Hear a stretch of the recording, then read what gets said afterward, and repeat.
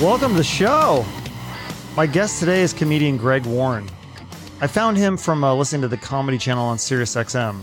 And then I looked up more of his clips online, and I instantly became a fan of his comedy. He has some really great bits, and he's really good at doing the voices and different characters. He's been on Comedy Central, Seth Meyers, Craig Ferguson, Amy Schumer's show, among others.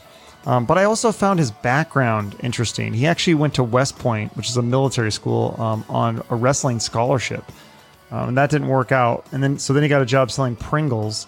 And he did that for like 10 years before he finally made the leap to stand-up comedy full-time, and the rest is history. Just a funny and all-around nice guy. We talk about all this stuff, and I hope you guys enjoy this interview with comedian Greg Warren. Are you ready to do this? Yeah, sure, man. Okay, so first of all, how are you handling the quarantine? I heard that you read a Gordon Lightfoot biography and you wrote some jokes. I did, man. Yeah, I don't know where you heard that, but yeah, I did. I did read a Gordon Lightfoot biography, and I read Bob Probert, who's a hockey player from played for the Red Wings and the Blackhawks. Those are the two biographies I've read. I've read a couple other books. I need to get back to the reading, man. I was doing real well for a while, and then I got sucked into some awful TV. But you also started a podcast, right? You guys do a podcast where you review the New York Times crossword puzzle? Yeah, man. It's called One Down. It's with myself and my buddy Brendan Ayer, who's another comic, really funny dude. And we every day we do the New York Times crossword puzzle, and then we do like a weekly review of it. And it's it's a lot of jokes, but it's also about crossword puzzles. Yeah, that's interesting. My parents used to do crossword puzzles literally every day. That was like their thing. They would do it. And didn't you say it gets harder through the week? Like Monday is the easiest, and then Friday is the hardest one? So it goes Monday. Traditionally, it's like Monday's the easiest, Saturday's the hardest, and then Sunday it's kind of like difficulty-wise, it's sort of somewhere between like maybe a Thursday and a Friday, but it's twice as long, twice as many clues as the other ones. It's all over the board lately. And Monday and Tuesday are usually pretty easy, but like I've gotten killed on a Wednesday lately. Yeah. Yeah. So how does that work? I always wondered that with now the internet, can't you just Google a lot of the answers, or is that just, it's cheating, I guess, but do you ever do that, or are you trying to stay strict? No, we sort of made that rule. I made that rule for myself when I started doing these things a long time ago. I'm like, I'm not going to benefit at all from this, or it's like, yeah, you could easily just fill it in by Googling. So the rule for me and Brendan is that we do them on the app, on the Apple app, and it's you can't Google anything, you can't ask anybody anything, and you can't there's like a little button where you can check words or check puzzle. We can't do any of that, guys. We're purists, man. We're purists. But even at the end, you do it then, because then like at some point you go, either so. If you finish, if you get it right, perfect. Yeah. It'll like give you a little da da da da da. Like you'll hear a little noise. So it'll let you know if you don't get that, you just keep trying to get it. And if at some point I'm like, I can't get it after like 2.5 hours, I can't get it, and I'll just hit reveal, and then we don't count that as being complete. Yeah. I'm like Brendan's way better at it than I am. Okay. But I had a pretty good week last week, man. I went 6 for 7. Wow, that's really good. I need to start getting into that. Yeah. It's actually a really good thing to do for your mind. Like it doesn't like relieve anxiety, and like supposedly if you like do it a lot, like people that do crossword puzzles, they don't have as much Alzheimer's and all that stuff, right? Yeah, I hear that. Like it's really good for your brain chemistry. But if you were to listen to the thoughts in my head while I was attempting to solve a crossword puzzle, it would sound anything but smart. It would sound like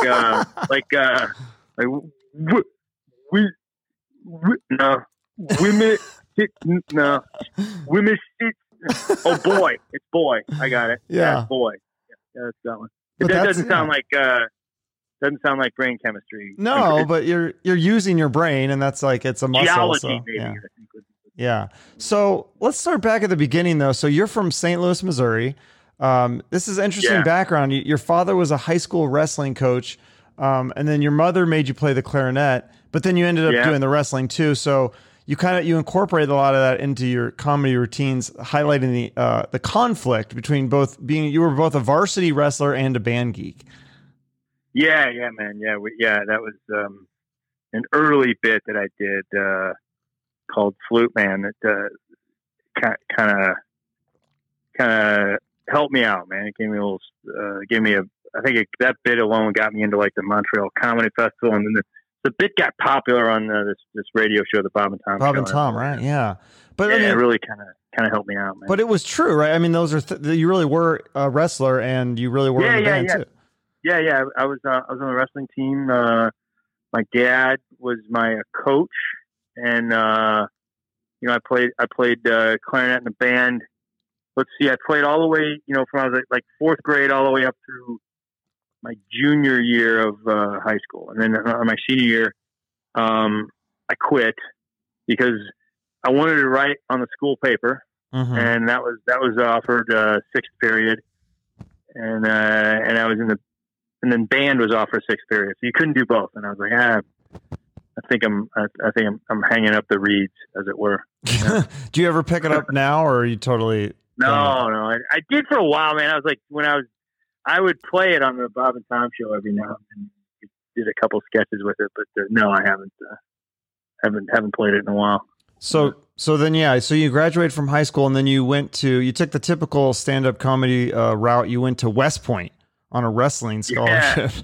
So effectively, it's not really a wrestling scholarship, because it's like everybody that goes to West Point is on a scholarship. I mean, like, okay. You're actually paid. I mean, you're paid like a private in the Army, or a little less, I think. But so basically, the government pays for all of your school, and you get a little salary, which most goes to books and expenses or whatever. But yeah, we would get a little bit extra cash.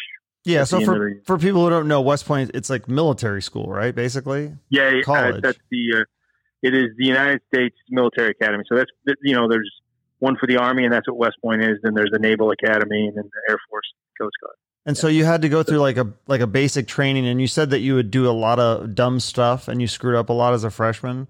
Do you have some stories of ththings that you did that stand out to you? Yeah, I mean, I was like always getting yelled at. Everybody gets yelled at. You figure that out. But like, I think I was especially getting yelled at. Like they would. I remember one time, like you have this drill where you take apart your rifle and you put it back together effectively. And like we were doing it as a squad or whatever, and I lost a part of the rifle. Shit. Yeah, I lost the firing pin, which turns out, Chuck, is a pretty important piece to it. And I was like, crap. Yeah, I was like, yeah, man, maybe they won't notice it's gone. Yeah, because then do you have to shoot it, or? No, I during that drill, I don't think we shot it. But then, I lost it, and it became. And I could tell how big of a deal it was that I lost it, because like the guy that was in charge of me, like our squad leader, he was mad, but you could also tell he was a little scared that like he was going to get in a lot of trouble because one of his idiot. Like you see that like anger and fear within him, and it's like it kind of like, oh, I screwed up real bad here. I remember like digging and digging and digging, and like I found it in the grass. I found it, and this guy, I still remember, I think it was Cadet Rodriguez. He was like, he was like an upper class. He's like, good job, Mr. Warren, you found it. And this guy Costigan, who was like a senior, and he was like a higher ranking guy. He was like. He goes, no, it wasn't a good job, Warren. You're an idiot for losing it in the first place. Oh, God. But you found it. That's good. So is that why you because then you ended up going to University of Missouri, where you did journalism and did wrestling there. Is that part of why you transferred to University of Missouri? Because it was like these guys yelling at you and stuff, or it just wasn't a good fit, or what was the reasoning there? Yeah, I mean, I don't think it was specifically because of the firing pin, but it was... Well, just because you got yelled at a lot, though, or... Yeah, I think it was kind of like, it was a lot of things. I'm a stand-up comic, so obviously I don't like the most structured life in the world. Right. I don't like that much authority. And I think I felt like I was a pretty straight-laced guy in high school. You know, I was pretty straight-laced. I had a great high school experience. I had great parents and all that. But I think I was kind of wanting to have a little fun when I got to college. And, you know, and West Point is not. It's, you know, I mean, it's just, you know, we left like twice during the first year. And I was the whole time I remember talking to my dad and, you know, thinking about quitting. And, you know, we kind of said, hey, once you stick out the first year, you know, no matter what. Okay. And so then I remember like going back and forth. And then it got to the end of the first year. And the first year is the hard part as a plebe. Like the first year is the hard part. And after that, it gets a little bit easier. Mm-hmm. And it was like the last day of school. And I still wasn't sure what I was going to do. Didn't you think of moving to LA to pursue a dream of stand-up comedy at that point? Even though you had never tried stand-up at that point, you thought of moving there? A little bit after that. Okay. Yeah, it was in the back of my head, but I was, so I was doing, we were at like some, we were done with the school year and we went to this giant assembly. It was everybody that was in the, you know, the freshman class, all the plebes. And they basically were talking about, hey, you're about to go on leave, you know, for like 3 or 4 weeks. You're going to go on leave. And then you're going to come back and you're going to go to this training. And they were talking, and the training was like driving tanks and stuff like that. I think it's called Camp Buckner. So we go to this big assembly and they're like, and when you get back to your barracks, we're going to have an inspection, an equipment inspection, to make sure you have everything ready for, you know, you have all your stuff ready for the summer when you come back. And I remember in my head, I was like, it's so long ago, but I remember thinking like, I lost a lot of that stuff that I'm supposed to have. I lost it. Like, and they were going to have this inspection. We're going to lay it out and they're just going to start yelling at me again. I thought all the yelling was over and we were marching back. And I still remember we were marching back from the assembly to our barracks. And I remember thinking, yep, I'm leaving. And it was not easy, man, because I made it through the harder part. And it was finally, you know, you're a freshman and you have these guys in your company that are upperclassmen. You're not really allowed to speak to them other than to get yelled at for like the whole year. Yeah. And then the last night they recognize you and they're like, okay, this guy's, now you're one of us. And I remember like, you know, I was going to miss out on all that stuff. It was kind of a cool thing. Like I made it through the hard part, but even then I was like, I'm leaving. And, I talked to like, it was hard because you had to go through like 5 levels to quit. You know, I talked to really? my squad leader and he'd be like, yeah, okay. You know, and then he moved me up to the platoon leader and I'd be like, yeah, I hear what you're saying, man. And they try to talk you out of it and I'd listen to them and I'd be like, I still want to quit. And then, it got up 5 levels and I was finally like, you know, I finally convinced the guy, like, I'm leaving, man, I'm quitting, you know? And, it was hard, man. Honestly, at the time, I remember. Was it hard telling your dad? Like, I'm assuming like, was your dad the one that kind of pushed you to do that? Cause that seems like not, I mean, I didn't know you back then, but just being a stand-up comedian, like you said, that doesn't seem like a very good fit for a stand-up comedian to go to like a military school. Well, I mean, I think my dad pushed it, but not, I think in the end, it was definitely my decision. He pushed it a little bit, but he wasn't overbearing about it. And, you know, I wouldn't put it on him because I was not like just, you know, I was a good student and I was a real good wrestler. And I was a pretty, you know, the stand-up comic part was there, but I I'd accomplished a lot in high school. Mm-hmm. I just, and I kind of got wrapped up in the, you know, everybody was impressed when I told them, West Point wants me to go there and I got a congressional appointment. And, you know, all the adults are really impressed by it. And I went to a school with, you know, a lot of it was very diverse, but my friends were really well off and they were all going to these really like upscale private schools back east. And I was like, well, I can one up everybody. I'm going to to West Point. Yeah. And, so, I think that's part of the reason why I went. So when I quit, I remember, you know, I told my dad and he was, you know, I don't think he was happy about it, but he was understanding. My mom was thrilled that I was quitting. Mm-hmm. And then I I felt like I was letting down my country in some ways, you know, like I was a pretty serious kid, you know, but I wound up leaving, and it was, I think it was the right thing to do. Yeah, probably saved a lot of lives. That's that's a lot to have on your shoulders when you, I never thought of it like that. Like, yeah, like you're letting your country down, like you're supposed, because if you go through West Point, then at some point you have to actually go into the Army for so many years, or do they count the West Point? Oh, 5. At the time it was 5, yeah. Wow. Yeah, 5 years. Yeah. That's a long time. And that's the other thing. I was like, man, so this is 4 years in the military, in military school, and then 5 years after. And I was like, that's 9 years of my young life, and I don't really like the military. And I kind of feel like if you do something for 9 years, you're probably going to wind up doing it forever. So which that may not have been right or wrong, but 9 years when you're 18 years old seems like a lot of time. Yeah, no, wasn't really ready to do that, you know. And I have a lot of respect for the military, and you know, my classmates that stayed and everything. But yeah, it was an interesting experience, really. Yeah. So anyway, so like I said, then you end up going to Missouri, and you're a pretty good wrestler. You finished 7th place in the 1991 Division I wrestling championships, right? That's nationally, right? Or that wasn't state, or was that? Yeah, it was in the nation. Yeah, the nation. Yeah. Wow. Yeah. So can you explain you talked about this a little bit. I heard you in some interviews talking about like how you have to gain and lose weight quickly. They like ride the exercise bike, and then you don't drink any water.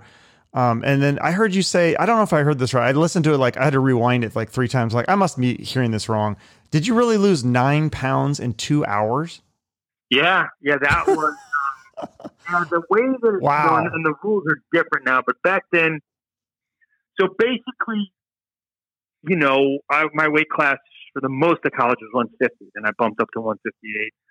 So, you know, you're wrestling 150, and typically there's 2 kinds of weigh-ins. If you have like a dual meet where it's just you against one team, you would, you'd weigh in, and then 5 hours later you would wrestle. So you have kind of recovery period in there. So let's say I was 150. A lot of times for that, you know, that last 24 hours, you're just basically dehydrated. You're, you know, not drinking water. And then the last hour before the weigh-in, you're really seriously dehydrating, which is like you're putting on plastic suits, and you're sitting in saunas and steam rooms and working out. We had like this sort of way to get it off. And then you step on the scale and you don't feel good. And then you just drink a bunch of Gatorade and water, and you can usually recover within 5 hours. The other way is if it's a tournament, and that would be like the night before. So, you know, you weigh in on a Thursday night and you wrestle Friday. Mm-hmm. So you have a lot more time to recover. And that's like the 9 pound thing. That was my junior year at the NCAA tournament. You know, you have to weigh in every night. So we weighed in Wednesday night for the Thursday beginning of the tournament. And then Thursday I kept winning, or I still was in the tournament. So Thursday night, I had to wrestle. Thursday night I had to weigh in again, and I stepped on the scale, and I was 9 over, and 2 hours later I made it. And I was, you know, wow. And it was just, it was insane. Now these days they sort of realized, like, I think some kid died in the 90s from doing it. Yeah. Part of me, and it's an unhealthy thing to do. I wish I wouldn't have done it. It's a crazy thing, but I think the kid died because that's when people were starting messing with creatine, and I think some of the dehydration with some of the supplements might have been what killed them. But wrestling stepped in and said, "Hey, we're going to make some new rules." And so what they said is, "Hey, you can't, no plastics, no saunas, no steam rooms. It's hard to kind of regulate that." And they also said, "We're going to every weigh-in is going to be an hour before, so you don't you'd have to be a maniac." Yeah, you have to be a maniac to drop 9 pounds, get on the scale, and then you don't have time to rehydrate and sort of rest and recuperate from all that. So they don't do as much dehydration. I think there's some stuff that still goes on. And then they measure your body fat early in the year, and basically say like, okay, this is the lowest weight this guy can go based on, body fat. Well, when you lose all that weight so quickly, and then, I mean, are you still in the position to wrestle? Like, I would think that if if you're dehydrating yourself that much, aren't you like tired? And then it's like you have to go and all of a sudden wrestle somebody. You're not like low energy. Well, I mean, that's what I was saying. Like back in the day, believe it or not, 5 hours, you could, for the most part, recuperate. Okay. Wow. If you did it the right way and you rehydrated the right way, you could. And especially if it was, you had a whole, you did it at 8 o'clock at night and you weren't wrestling until 11 the next morning, you got a lot of time to recuperate. You could rehydrate, then you eat a couple meals, and, so you're wrestling at like 10 pounds higher than you actually stepped on the scale at. So if you wrestled 150 back in the day, yeah, you wrestled 150 and you weighed 150 for a split second, 20 times during the year. You didn't weigh 150 normally. Yeah. That's crazy. So even as good as a wrestler you were, you can't really go pro with wrestling, right? I mean, it's like college is kind of as far as that as like real wrestling, unless you like do WWF or something. Yeah, I mean, these days a lot of wrestlers go into MMA. Oh, that's true. And then back in the day, you could go, to the Olympics and stuff like that. But I knew, I was sick of wrestling, and two, I knew I wasn't good enough for that. I could compete with some of those guys that were that good, but I couldn't beat them. Yeah. So then you graduated college, and then you took a job as a busboy at Denny's, but that was short lived because then you got this interview with P&G, and then you actually had like a really good sales job for them, right? Where you sold Pringles and all these Duncan Hines and stuff like that, right? Yeah, man. I got my first big job. While I was working for Denny's, that's that dark time that nobody talks about, like when you, because I was focused on wrestling. I wasn't. I mean, I had decent grades, but I didn't think about anything past the NCAA tournament. And then, I got to get a job, and some of my friends already had jobs lined up. I didn't, and you go interview and you don't get a job, and you're like, well, this is awful. And you're living with your parents. Yeah. And I was like, I'm living in my parents' basement, and I took a job at Denny's, and like, this is, I guess, you're kids, so you just don't get things, and everything seems so permanent. I'm like, well, I guess this is what I'll be doing for the rest of my life. Working at Denny's. No. Yeah, living in my parents' basement. And so then I did that for a while. I interviewed down in Houston, and I got a job, with Procter & Gamble. When the back then it was the food beverage division where we sold Duncan Hines, Crisco, Pringles, Sunny Delight, Fisher Nuts, Hawaiian Punch, all that stuff, Folgers coffee. You did that for 10 years, right? Yeah. I mean, different versions. I was down in Houston calling on a big wholesaler for most of that time, and then I got transferred up to Cincinnati, and I called on a Kroger division, a couple Kroger divisions up there, and then I got then they moved me into the corporate headquarters for like a year as a project manager, what they call, and it was good experience. It's a really good company, and the people, they treated me great, and but it was like I don't know, I was kind of doing stand up on and off during that whole time, and I missed probably some of the thrill of wrestling, some of the sort of being the center of attention, being, the sort of like the challenge of it, and the sort of, the rush. And I found some of that in stand up. Yeah. So about 10 years into it, I wound up, leaving the company, and it was, at that time I was kind of like, the way stand-up comedy works is, so in most of the road clubs, outside of New York and LA, you have you have an MC. He's the first comedian, and then he's usually a local guy.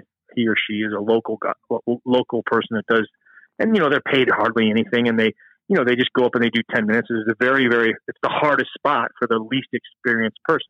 Mm-hmm. And then you have a middle act, and those back in the day, and when I was doing it in the 90s, that would be somebody that would come in, they do like a half hour, and they would be from out of town, and they would be, they would usually be from out of town. They put them up in a hotel, but they were making, at the most like $500-600.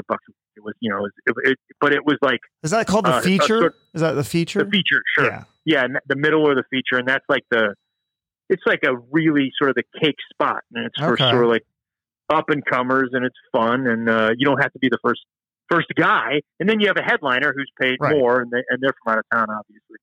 So I was, living in Houston towards the end, and in Cincinnati, I was like the first guy at clubs all over Ohio. And you know, one weekend a month I'd be in Dayton, 1 week in Cincinnati, and 1 week in Columbus. And that was me. That was my job, and I was always the first guy.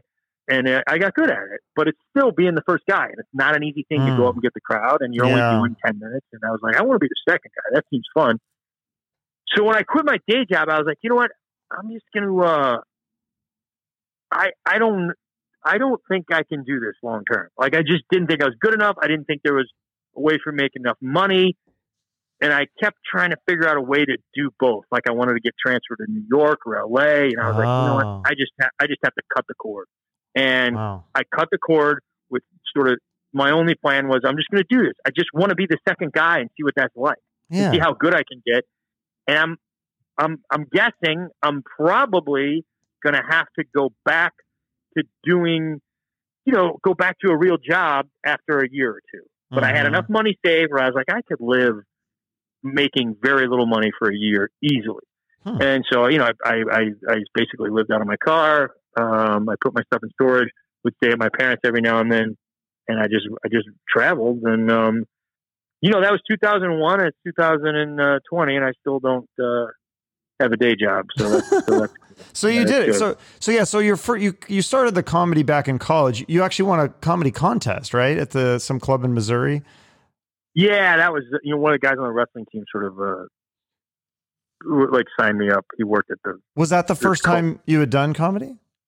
Yeah, that was probably, you know, that was late 80s, I guess, you know. But I didn't do it with a whole lot of regularity during college. I was more, you know, I was busy with wrestling. And then while I was working for P&G, the first 5 years I did it sort of sporadically, and then the last 5 years I was at P&G, I was doing it quite a bit. You know, I was doing it. You know, most nights I was out doing something. So. Oh, like during the week or on the weekends or both? Both. Yeah. Wow. Yeah. You know. Yeah. So that was you said in 2001 you quit your day job at P&G? Yeah. Okay. Yeah. So then you just started, did you say like you traveled and you didn't have per se like the comedy clubs like hooked up? You would just go into open mics and stuff and just perform? No, you know, once we got to 2000 and once I quit my day job, I had some relationships. I had some people that would vouch for me. So when I quit my day job, you know, I had a lot of work lined up as the feature, the middle guy. So I was, you know, I was probably working at a club, you know, 50 out of 52 weeks that year. You know, I had, you know, I sort of had it mapped out. And back then, these days, they don't put up a lot of the features. They use a lot of local people. Back then, most of the features were from out of town. So I kind of had work lined up for the whole year. And you said that's like $500 a night to do the feature? $500 a week. Really. Oh, a week. Yeah. Okay. Yeah. Gotcha. So that, I mean, but you were able to make it work. So then in 2003. Yeah, I went from making like, you know, well over $100,000 to making, you know, probably $20,000 that first year, you know? So were you happy you were making the $100,000 or the $20,000 though? The 20. Yeah, that first year was one of the funnest years of my life. Wow. It was a ball. Yeah. And you didn't have a house. You lived out of your car, or did you get hotels sometimes at least, or? Yeah, I had you know, it wasn't quite the romantic, you know, there's a lot of comics that do this that really struggle those years. I didn't struggle that much because I had money, because I had worked for 10 years and I had some money saved up. Not a ton, but I had a good amount of money where I could fall back, and if something happened, you know, whereas some people would have to just sleep in their car. I'd be like, no, I'm getting a hotel room. I have money. So right. Nice. It was, I didn't live as hard a life. Like if it was snowing or something, you weren't, because that would be hard to sleep in your car if there's like, if it's 0 degrees out. I wouldn't leave my car anyways. Yeah. Really? I just wouldn't do it. Yeah. Yeah. So 2003, was this kind of your big break when you got on Comedy Central on the Premium Blend? I love that show. Yeah. I think that, I mean, probably the first break was to get into the Montreal Comedy Festival. Oh, okay. That was like, I think that was like 2002 or something. And that was probably the first break. And then, I got to, Premium Blend was the first TV thing I did. Yeah. So is that, and then at that point now you're headlining, right? Now you can travel and use that as I don't think, I don't think so. I think I probably started headlining more around 2004. I mean, I think the thing that like I got better, and I had I had Montreal, I had Premium Blend, and somewhere in there I got on BET, like on it was like a contest show, and then I think I did a Craig Ferguson set somewhere around in there. All that stuff happened sort of in those right around between, I don't know, it happened early, and but the thing that broke me was like the thing that made me a full-time headliner was Bob and Tom. Like when I did Flute Man on Bob and Tom, they played it a lot, like almost every week for like a year. People started to know who I was a little bit, and then Bob and Tom started doing some tours. They did like these big theater tours, and they put me on that.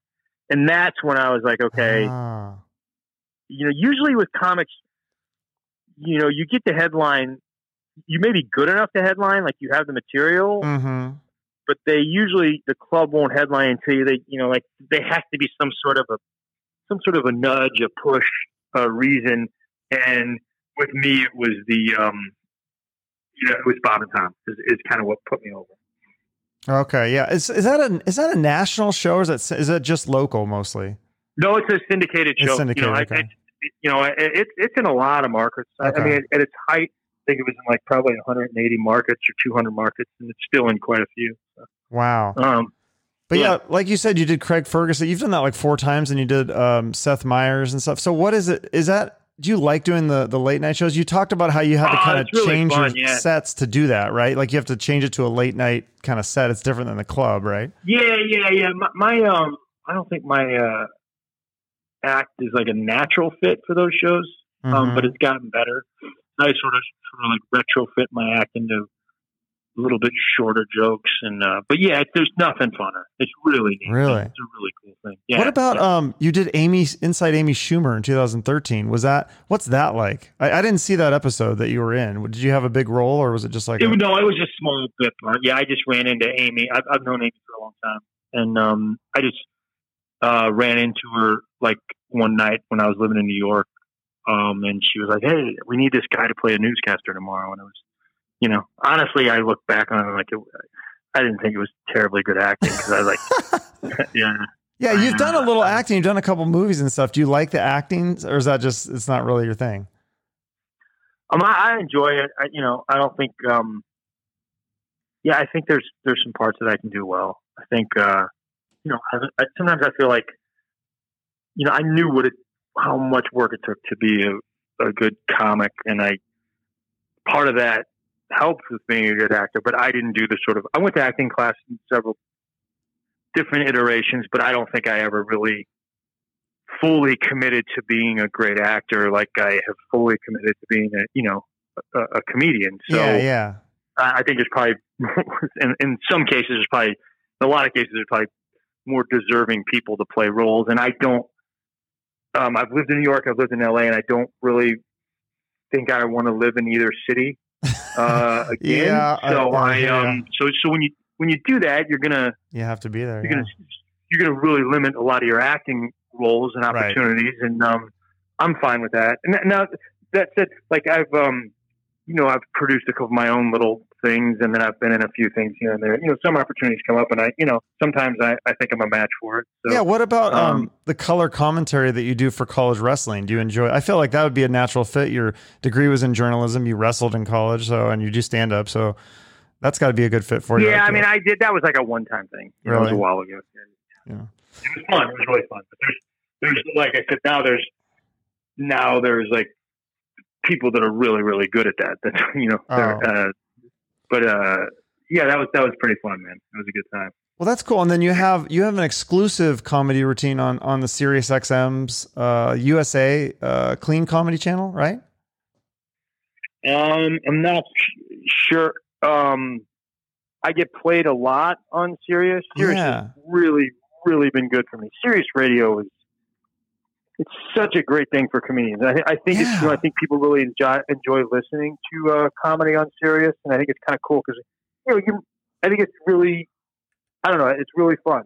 And in fact, it's kind of as a comedian, a lot of times I just don't want to watch comedy because I see so much of it over the last. Yes. You're just watching it all the time, but I don't really seek out watching it on TV, and I probably have lost a little bit of an appreciation for it. I used to love it so much, and then you do it, and you get a little bit immune to it, and I think I was in a rental car one time several years ago, and it just sort of it had Sirius. It was before I have Sirius now. It's before I had it, and I was like, I'm going to flip on the comedy station just to see. And then like 2 hours later, I'm like, wow, I've been listening to comedy for 2 hours and really enjoying it. So so Sirius has been really, really good to me. They play a lot of my stuff. I think primarily on Laugh USA, which is it's like a clean channel for lack of a better word. And then Jeff and Larry's Comedy Roundup, they play a lot of my stuff. Yeah, how does that work? Because I talked to other comedians, and like one of them said that her being played on Sirius pays her rent. So because they don't pay musicians, right? So how does the comedy thing? Why do they pay comedians? Do you guys have some sort of different deal than musicians have, or how does that work? I'm pretty sure musicians get paid. Oh, they do for the Sirius ones? Yeah. I didn't know that. Yeah, I'm pretty sure they do. I don't. Maybe I could be wrong, but I'm pretty sure somebody's making money when they play something. Okay. But it's like it's really good for comedians, right? Because that's like Liz Mealy told me that it pays her rent in New York, so that's got to be like a pretty good chunk of change there. Oh yeah, man, it's extremely lucrative. I mean, it's like double lucrative because it's like, I get real cash money. And, but I also like a lot of people hear you and become fans. That's how I found you. Oh, really? Oh, that's cool, man. Yeah, I listened. I was like, this is, and that's how I find a lot of comedians and they'll just play little bits and they'll play like a lot of your best stuff. And so then, it's like you said, it's hard for me sometimes to sit down and watch an hour special, but you can just listen to quick little bits of people, and it leaves you wanting more. And then I go and of course I YouTube you, and then I look at all your other stuff, and so that's how I think people find a lot of comedians. Oh, that's great to hear. Yeah. I mean, I can't tell you how grateful I am. And it just stuff comes like first full circle. The guy that sort of runs Sirius's comedy channels is a guy named Jack Vaughn, who's just a good dude. And Jack, I first met Jack. He started really the first comedy record label. He started Comedy Central's record label back in the day. The first artist that he signed was Mitch Hedberg. And I love him. My favorite. Yeah, he's one of my favorite comics. And Jack started the label with that album. And so, and then, Jack produced my first big comedy album when he was at Comedy Central Records. And that was, going way back. And then, cut to now, Jack's sort of been in a few different jobs, and now he's the guy in charge of comedy at Sirius. And, he's just doing some real cool things over there. Yeah, and by the way, if people are listening now, you can get Sirius free until the end of the month, I think. Right? Yeah, I know they had a deal. They had a deal like through May 31st or something. Yeah. Oh, was it May 31st? I think maybe 30th. How many days are in May? I think there might only be 30 days. Is there 30 days and 31? I can't remember, but I know it goes until the end of the month. So people should do that. It's really those guys have they've played it. I'm really grateful. Jack gave me some really good advice. Call it maybe 4 or 5 years ago. Like I've never been really like that profane of a comic. I've never been like dirty or whatever. I was going to ask you about that. Go ahead. Yeah, I mean, but I was never like completely clean. Sort of most of my career, I was somewhere in the middle. I was like one of the cleaner comics, but you would hear me swear. It's just I like a lot of really dirty comedy. It's just a lot of guys, but it's just my style. Sure. I found was like fairly clean, but some profanity. And then it started getting a little cleaner and a little cleaner just as I got older. Just how I started probably thinking more and more about I want to put this on TV, and it needs to be clean to be on a lot of the TV stuff. Yeah.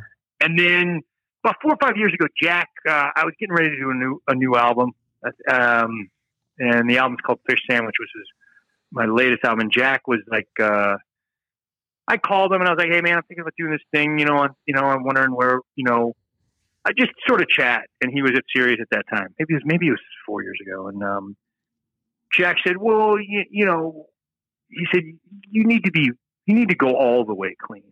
I was like, "What do you mean?" He's like, "You're so close. Like you're so close to being, all the way clean. It doesn't make sense for you to just not where the album's not clean because of 5 words." And so I did that, and that got a lot of play on Laugh USA, and it would effectively kind of shifted my work a little bit. Now I pretty much everything I do is clean. You know, if you see a live performance, I don't think you'll ever be offended. You might hear a swear word here and there. I just, you know, I mean, on a live performance. But when I put something out, it's usually, you know, like 100%, like a kid could listen to it, for the most part. No, yeah, your stuff's, yeah, and you're also on that Dry Bar Comedy, which I interviewed Andrew Rivers, and he was on the Dry Bar Comedy thing too, and he gets a lot of views off of that. You got a lot of views off of that one too. Does that lucrative? Does that pay well, or is that just more for exposure? I think, the best thing about that is exposure, and the reason why I did the Dry Bar is like, you know, I had plenty of stuff that was up on YouTube, but I didn't put it there, and I don't know, you know, some of it was stuff that I cared for, some of it was stuff that I did not care for. And some of it was stuff that was just somebody shooting something in the, you know, with an iPhone, and with Dry Bar is so social media and internet savvy that, like, now if you Google Greg Warren, probably the first 10 things you see are well produced clips on Dry Bar with good sound and good lighting, and you know, and they, because they know how to get hits on that stuff. So now I feel like it's worth it totally. Just for the fact if you Google Greg Warren, that's what you're going to get. And then they know how to get a lot of views on their stuff. So I've made some new fans. Yeah, they've been good. Do you ever get people that saw you on Dry Bar, and so they think that you're like the super clean, and then they come out to see you, and then you maybe drop an occasional swear word or something, and then they get offended? Or like you said, is you mostly, you don't swear anyway? You know, I don't think I've had that. Okay, that's good. Because since I did the Dry Bar thing, like it's really rare you're going to hear me say something offensive. You know, I don't. Back in the day, like I think I did Last Comic Standing one time, and at that point I was like, it was like, and when I was on that, like You're Clean on, you know, NBC, right. And I think somebody came to a show one time and they're like, man, I didn't like how you swore, and I was like, yeah, I think she's kind of right. And then I was like, I think she's right. I need to be a little clean, you know. It's almost like you gotta go. You got to go all in one way or the other. Like either if you're going to go dirty, you got to go super dirty, or if you're going to be clean, you got to be like really pretty clean then, right? Yeah. And I think that's, you know, that's where I am. And so it would be very, very, I'd be very surprised if somebody came away from a show offended, you know. Now there are some people that go to comedy shows with the intention of, I'm going to find something to be offended about. And, you know, like, I don't think I can do anything about that. But, yeah. Well, and that happens on social media and stuff too. Do you ever have that? Oh, yeah. It's that same culture. It's like, well, I'm going to find something to be mad about. Well, you probably can if you want to. You know? Do you have that? Do you have trolls on, like, I know you test a lot of your material out on Twitter if it's something short. And I think that's a good way too, because then you have a timestamp. So if somebody steals it, then you could say, this is my tweet. But do you have trolls or people attack you on Twitter or anything like that? No, not really. I mean, not on Twitter. Like, you know, I think YouTube, you know, for all the views that I've gotten on videos and stuff, like there's always going to be somebody that says something negative. Like and I, you know, of course I try not to read all the comments, but sometimes I catch myself reading and I'm like, oh, come on, man. You know, like, so yeah, YouTube is the one place where if you look at those comments, you're going to see something about yourself that you're not happy. I mean, even if it's like 50 great things and one bad thing, the one thing bad thing, you're like, but there's always going to be somebody that has a problem with what you're doing. Or there's, you know, I'm kind of naive when it comes to the whole trolls. I read this book the other day about the dark web or something, and it sort of really I didn't even understand the whole culture of trolls. But yeah, there's some people that they're just going to go to try to get you going. And so what do you mean the culture of trolls? Like, aren't they all just losers, or is there more to it than that? I don't. Yeah, but they're just trying to get a reaction out of you. But there's this whole world of people that like that. I didn't realize it was that big of a deal. I thought it was just like, somebody. They are just trying. There's a whole world of people that are just because they want the attention. Like if they tweet something, because my Twitter is like nobody. I mean, I only have like 100 followers, but if I mean, it doesn't matter what I tweet, nobody responds. But then you see the things that are it's an algorithm. So like the more interaction. So if you tweet something, you know, that's really racist or like offensive, then people are going to respond, and then that tweet jumps to the top of the charts or whatever. So that must be like what you're talking about with the trolls. Like they're trying to get, they're trying to get some reaction on me, and they don't. I mean, I probably have fired off every now and then. Like I think when I first I did a half-hour special on Comedy Central years ago, and that was a pretty big deal for me. And yeah, I think it was pretty good. You know, I mean, I look back now and I'm like, oh, I'm a much better comic. But I remember, you know, when I got all kinds of nice things, but I remember like the day it aired, somebody sent me an email that said, "You're the worst comedian I've ever seen." Expletive. Oh my God. Blah, blah, blah. Like, how did they get your email address? It's easy. I mean, it's on my website. They just email you through your website. So it's easy to find me. So they took the time to go to your website, look up your email address, write an email. I mean, that's like a lot of work to. The night it aired. I mean, like the biggest. You know, that was like the biggest thing in my career at that time, and I'm like, oh, and I remember, you know, I think my standard response, I don't get too many of those, but it's just, "Thank you for your continued support," is usually what I is how I respond to those. It's so fascinating to me. Like I've interviewed a lot of comedians, and obviously I'm a fan of all the ones I interview. And so when they tell me about trolls, I'm like, how can anyone not like think that you're not like enough that it like bothered them to like write a comment? It's so fascinating. Yeah, I don't get that. That takes some work, man. You know, and it wasn't weird. Like I've had some people send me like, "Hey, you know, I think, you know, like I remember I did some jokes about like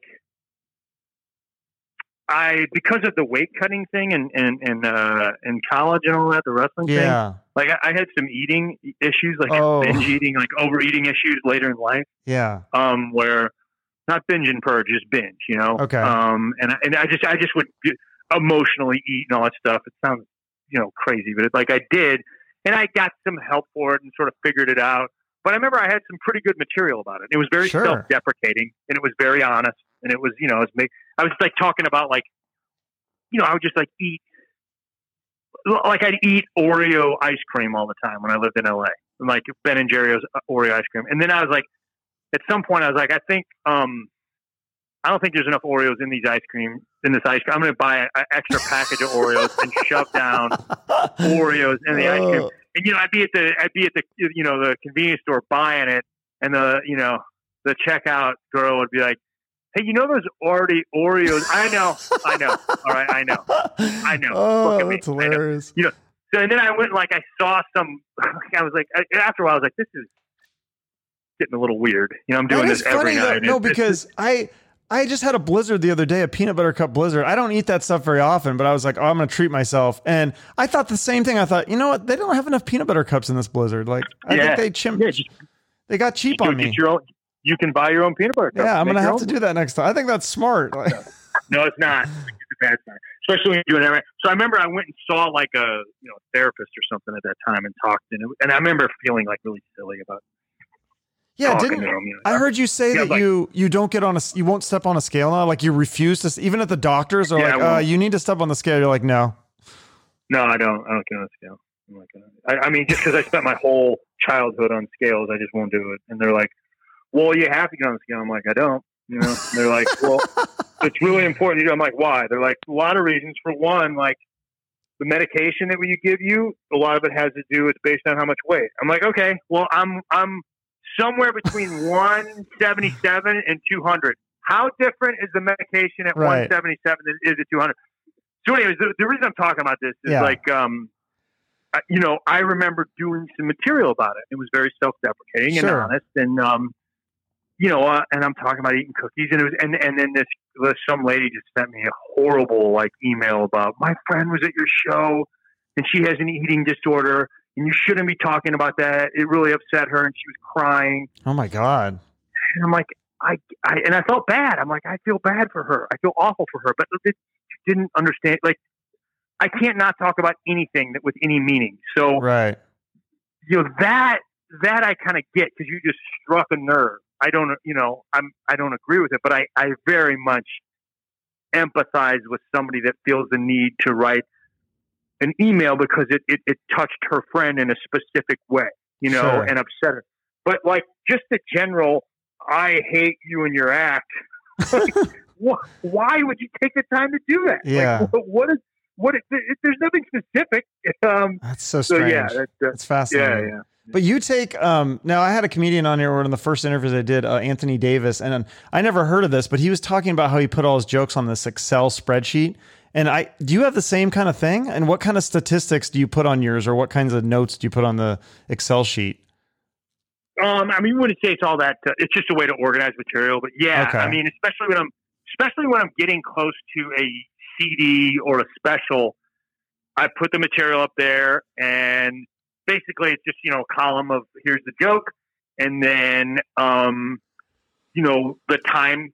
Mostly it's like how long the joke is, and then I'll go through, and then, you know, I'll listen every night, and sometimes I'll make a note like, Neil, you know, it's just like I need a little more here, or here's a might be a way to expand this premise, or here's maybe a place where we need to shore something up. You know? Oh, okay. Yeah, because the other guy he had like statistics, like how many laughs each joke got, like how good it did, and like rated it, and like, I mean, it was like really intense. But yours sounds more. Yeah, I don't go that. Yeah, more just like so. Now I have been like, you know, gotten to the level of like, hey, yeah, here's where some of the stronger premises are. Here's some of the weaker premises, but it's not that scientific, you know. Yeah. So going back to the troll stuff though, like, do people get offended because you don't swear? Like we said, your comedy is mostly clean, but you do like voices. You do this kind of like a redneck guy. You do like a Middle Eastern guy. You do the black guy. You do like an old guy. And I love it when comedians do voices, and you're really good at it. And it's funny because you create these characters. And I think the characters are endearing. I don't think it's derogatory. I even love it when black guys do a white guy voice. I think it's funny. But Sure. do you ever get criticism for doing voices of different races, or has anyone accused you of being racist? Or? Pretty rarely. Yeah, I think, you know, every now and then, if you do as many shows as I've done in my life, you're with people that are drunk, and I've had some people be like really drunk and say, you know, I'm like, you didn't really hear what I said there. You just heard, you were looking to be offended. No, and I really do try to think about how could this be offensive? Am I on the wrong side of this? And, I'll be honest with you. Part of being a comedian is to be on the wrong side every now and then.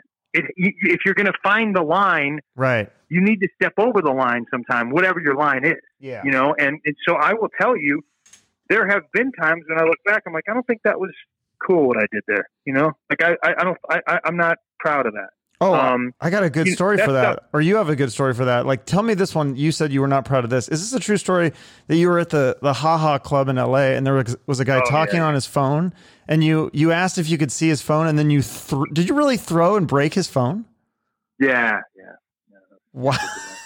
But there's probably a lot of comedians that have dreamt of doing that. I'm not ashamed of that. I mean, I'm not proud of that, but I'm not as ashamed of that as like when I said, because that guy was they were complete idiots and just awful people. But I'm not. I mean, I should have handled it better. That was a long, long time ago. But there's some stuff that I've said that I'm like, you know what?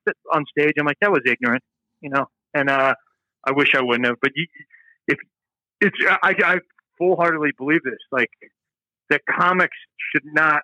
It's the problem with like everybody has a phone, everybody has a camera. It's like, oh, I caught this guy saying this thing on stage. Yeah, he's a comedian. He's gonna say dumb stuff every now and then, and you're gonna lose the context of it. And I don't think that now there's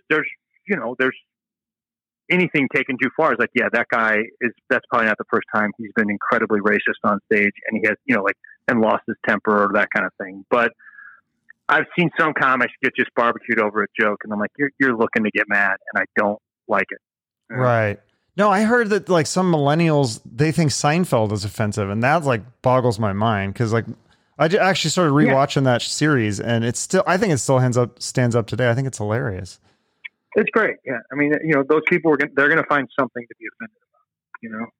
Yeah, because your influences, you were like influenced by Eddie Murphy, right? Isn't that one of the first comedy albums that you listened to? Yeah, I think, yeah. It was probably the first comedy album that I listened to. I was on a bus trip up to Iowa when I was in high school. My buddy and Stacy Weiland and I were wrestling in a big tournament in high school up in Cedar Falls, Iowa, and we took the Greyhound bus, and and then he had Eddie Murphy's stand-up comic album, and it was great, man.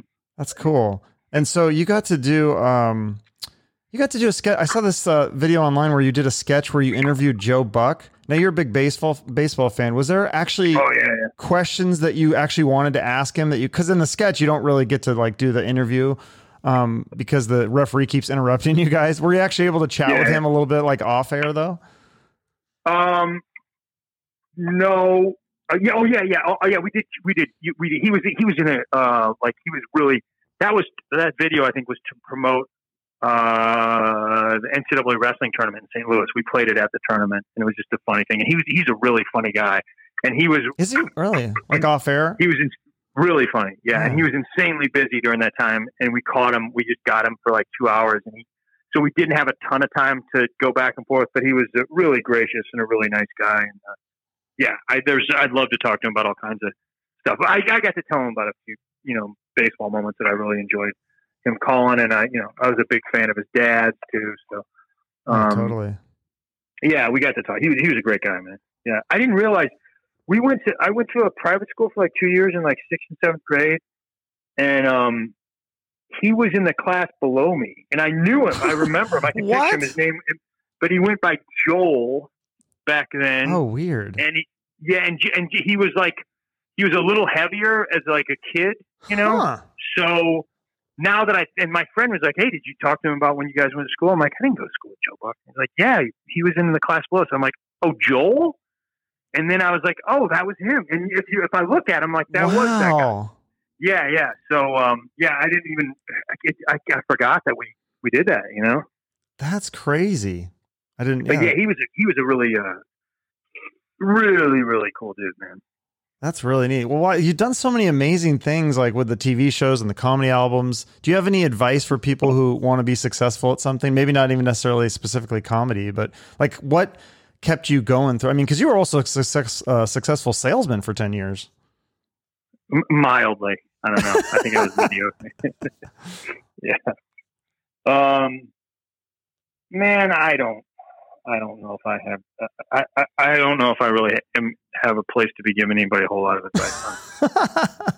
I think overall, I mean, I can give a lot of advice on stand-up comedy, but on just life stuff, I think overall, just sort of, the thing that I've learned, and I wish I would have learned quicker, and I wish I would continue to learn, is like, failure is part of success. Like, just you have to fail.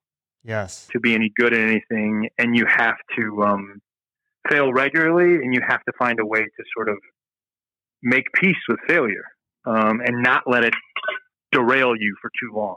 Right, and learn from it. Think actually learn from it. And I think sometimes I've done a good job of that, and sometimes I have not done a good job at all.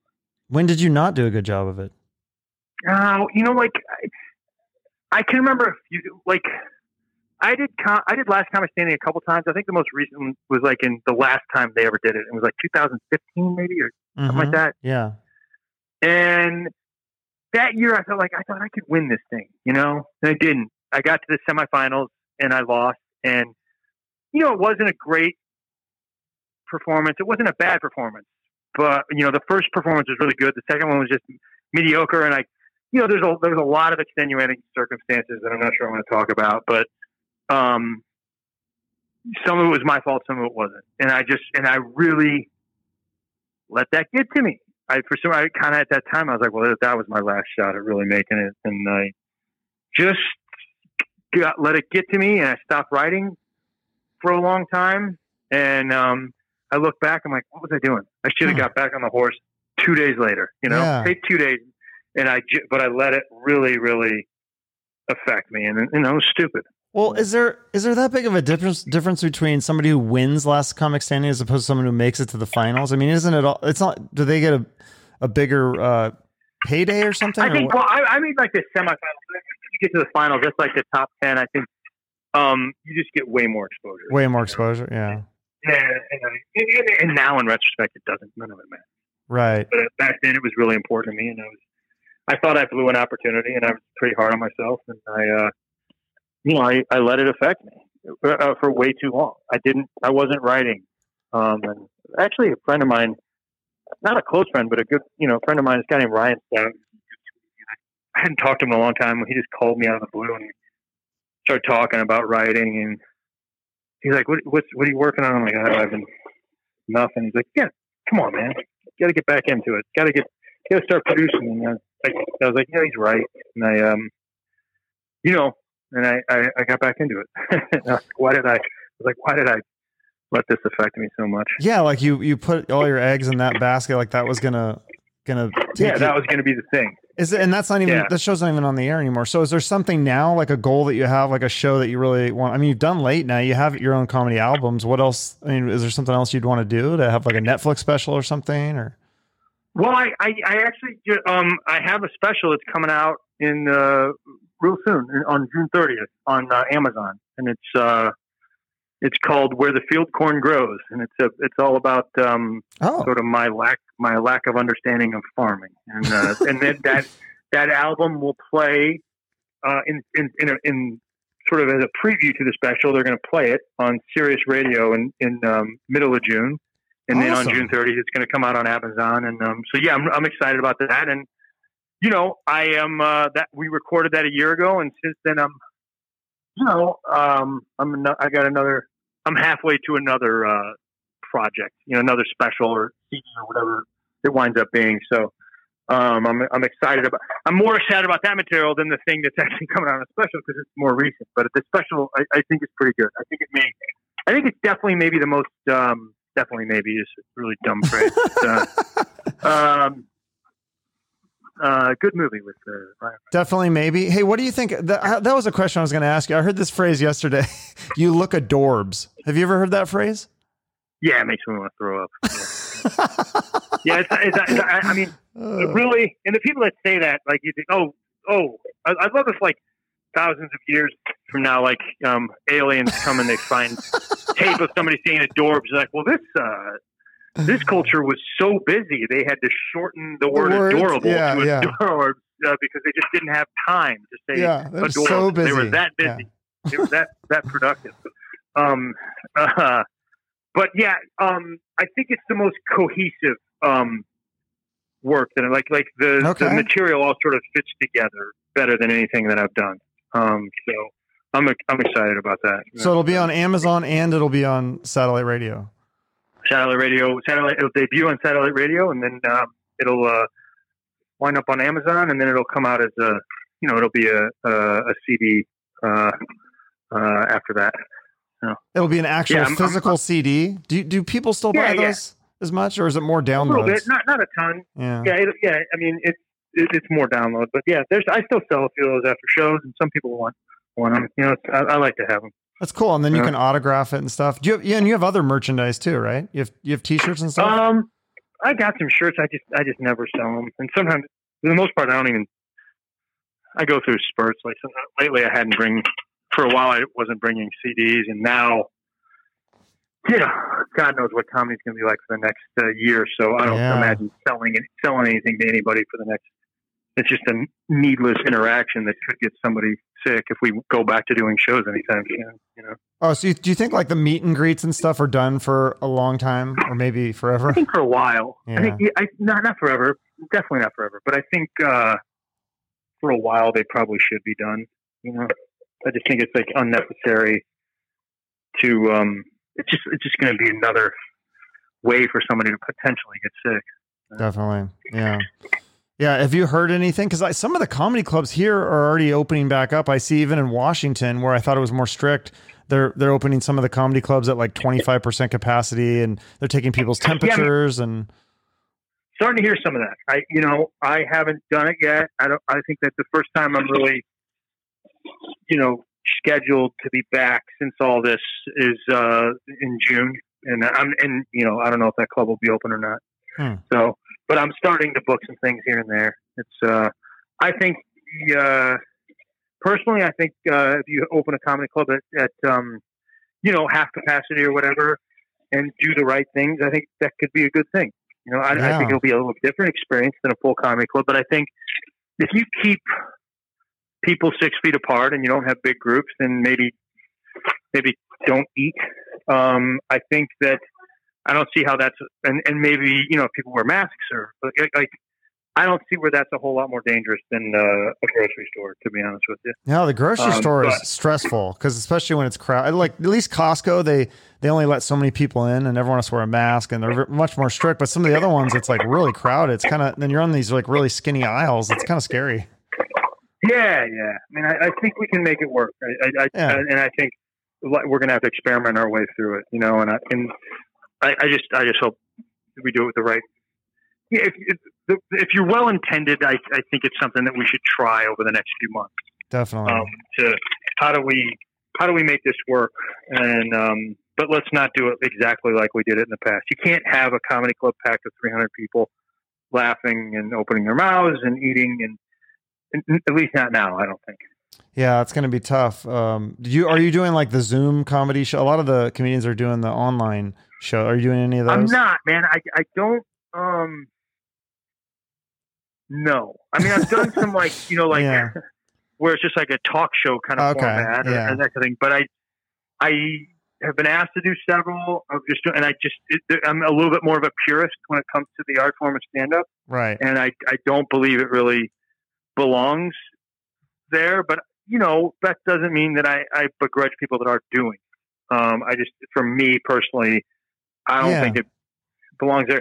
And, you know, who knows? If the world changes, and I don't think that comedy's gone forever, but if a year and a half they're still not doing live shows, maybe I'll change my mind about it. But for right now, I'm like, I also feel like over the years, like I've learned is material is really important and very valuable. And, you know, like we talked about Sirius Radio. Right. And how lucrative that can be and how it's such a great experience that people can have. And I'm like, I spent a lot of my life trying to come up with these jokes.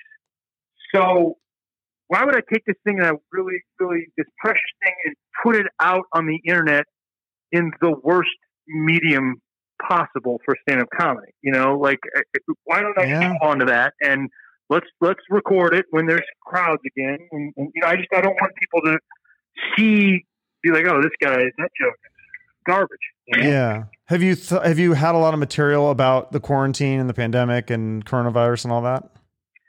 Not a ton. I mean, I've got a few things here and there, you know, definitely. I've got some, but I've always tried to sort of avoid talking about what everybody else is talking about when it comes to comedy, because and that's mostly like, I'm not sure I'm like a skilled enough writer to, like, if everybody does a joke about this one current event, I'm not sure my joke is going to be the best. But I do think, like, if I talk about something, I try to talk about something that most people aren't talking about, that, you know, then it maybe that can resonate with people. No, yeah, that's what I was thinking. That's got to be hard because everyone's got to have like a lot of the same kinds of jokes about the pandemic, and I see a lot of the same memes and all that kind of stuff. So sure, man. If it's a meme, it's, you know, it's probably not a good thing to be writing about. It's just, you know, I can kind of get a feel now for like, I thought of that. A lot of times I'll use Twitter or Facebook for that kind of stuff. Right. Like, I'm going to put this out there. I'm going to guess that somebody else thought of this too, but I'm going to put it out there. Nice. You know, but I do try to be like, okay, this is, I do try to avoid the stuff that I think everybody else is talking about. That's smart. Yeah, that's good. That's why I like your stuff. So, I like to always end with a charity. Do you have a charity that you work with or that you're passionate about? Man, you know, I'm trying to think. For a long time, I've been given like every month to Children's International. Okay. And Wounded Warriors. Oh, that's like, and lately, I think I also give every month to Covenant House. What is Children International? What is that one? I think it's like where you. This is where. Like, this is how I sign up for charities. Like, it's just like that one happened because I was in Denver doing a show, and these kids were out in the street with clipboards being like, "Hey, you want to go up?" And I'm like, so bad for this kid.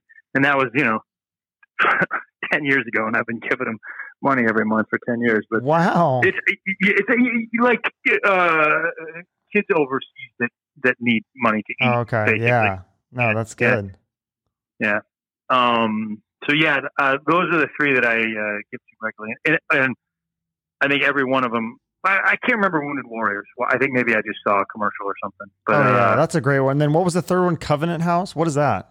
Covenant House. I think that's for runaways, kids like that. I think, and that was recent. I was in New York City, and it's like it's not really. It's almost like superstition, but part of me is like how hard is it to get somebody to watch my comedy special? Pretty hard. Mm-hmm. How hard is it to get somebody to, buy a CD or come to a comedy show? It's hard, man. Mm-hmm. Yeah. It's really hard. So I try to have empathy for I'm walking by this girl on the street that's like, hey, do you want to sign up and can I tell you about Covenant House? Right. Now my first instinct, and most of the time I'm going to be like, just come on, leave me alone. I'm trying to get to the next place. Right. And then every now and then I have this sort of twinge of guilt or superstition or just pay it forwardness. Yeah. Where it's like, okay, I'm trying to get people to do stuff to break their habits and go listen to my podcast and that's almost impossible. But every now and then somebody does it. I need to break my habits and be like, God, I don't want to talk to you right now, but what do you have to say? Exactly. No, that's exactly, it's exactly why I promote charities. So I'm like, all right, it's not all about me and my podcast. I want to try to do something better for the world. So those are three really great cool that ones. you're doing that. Yeah. Thanks. Yeah. It's really cool you're doing that. Yeah. So yeah, I'd like to say it's because I'm just this great person. I'm not. No, exactly. Same thing. I'm like, I'm not I'm just I'm trying to be a great person, I guess, but I'm not. That's right. Yeah. I'm just, and again, it really is that sort of thing. How do I break? I'm asking people to break the continuum of their day. Yes. Every now and then I need to break the continuum of my day and maybe not do exactly what I want to do all the time. Exactly. No, that's awesome. So anything else you want to promote? I know you have the Fish Sandwich album is out right now. People can listen to that one, right? Fish Sandwiches. I got a few albums out there. Fish Sandwich is the latest one. Hit them with your flute. One Star Wonder. 1 Star Wonder. I don't think Hit 'em with Your Flute is available. But, Is it true? I heard you say on a podcast that I don't know if I couldn't tell if you were joking or not. You said one of your friends found one of your CDs at a garage sale for a nickel or something. 15 cents. Yeah. Oh, 15 cents. That's a good deal. It was sticker price at 15 cents. Sticker at a garage sale. So it probably went for 4. So I've got CDs out. I'm really excited about that special in June, and then I've got a podcast that I do with Brendan Ayer. It's called One Down. It's the one we talked about at the beginning, the crossword puzzle. Yeah, one, right? yeah, that one. So man, I enjoyed talking to you. Yeah, you too. Thanks for coming on my show. So check out, everybody look out. So the new one coming out is called Where the Field Corn Grows. Where the Field Corn Grows. The Field Corn Grows. Okay, and that makes sense being in Missouri, right? There's a lot of field corn there, right? Field corn in Missouri, Iowa, all over the Midwest. All over. Yeah. Okay. Yeah. And you're on social media. You're on Twitter. You're on your Facebook says you're a bartender at Arby's. So I don't know if that's your side job. Yeah, man. That's where most of my money comes from. Yeah. And you're on Instagram. That's how I found you. So check out all your social media. Oh, cool. And your website. You have a website too, right? I think. Greg Warren Comedy. Yeah. Greg Warren Comedy. Perfect. Okay. Yeah. Thanks so much for being on here, Greg. I appreciate it. Yeah, I enjoy talking with you, man. Yeah, if you ever get to Phoenix, I'll have to come see your act live. Absolutely, and I will. I do. Okay. I need to get back there, man. I really like it there. Yeah, there's a lot of clubs here too. So great clubs. Yeah, absolutely. Okay, thanks so much. Okay, man. I'll talk to you later. Okay, bye-bye. All right, see you. Such a funny and nice guy. Check out his comedy clips and share them. Look for his upcoming album, Where the Field Corn Grows. Find him on social media. Follow him. He's a funny guy. You can follow me on social media if you want. I'd love to hear from you and what your thoughts on the show are. You can even write me a review if you want. And if you enjoyed this episode, make sure to hit that subscribe button so you never miss an episode. Thanks for listening, and I hope you have an amazing day or night.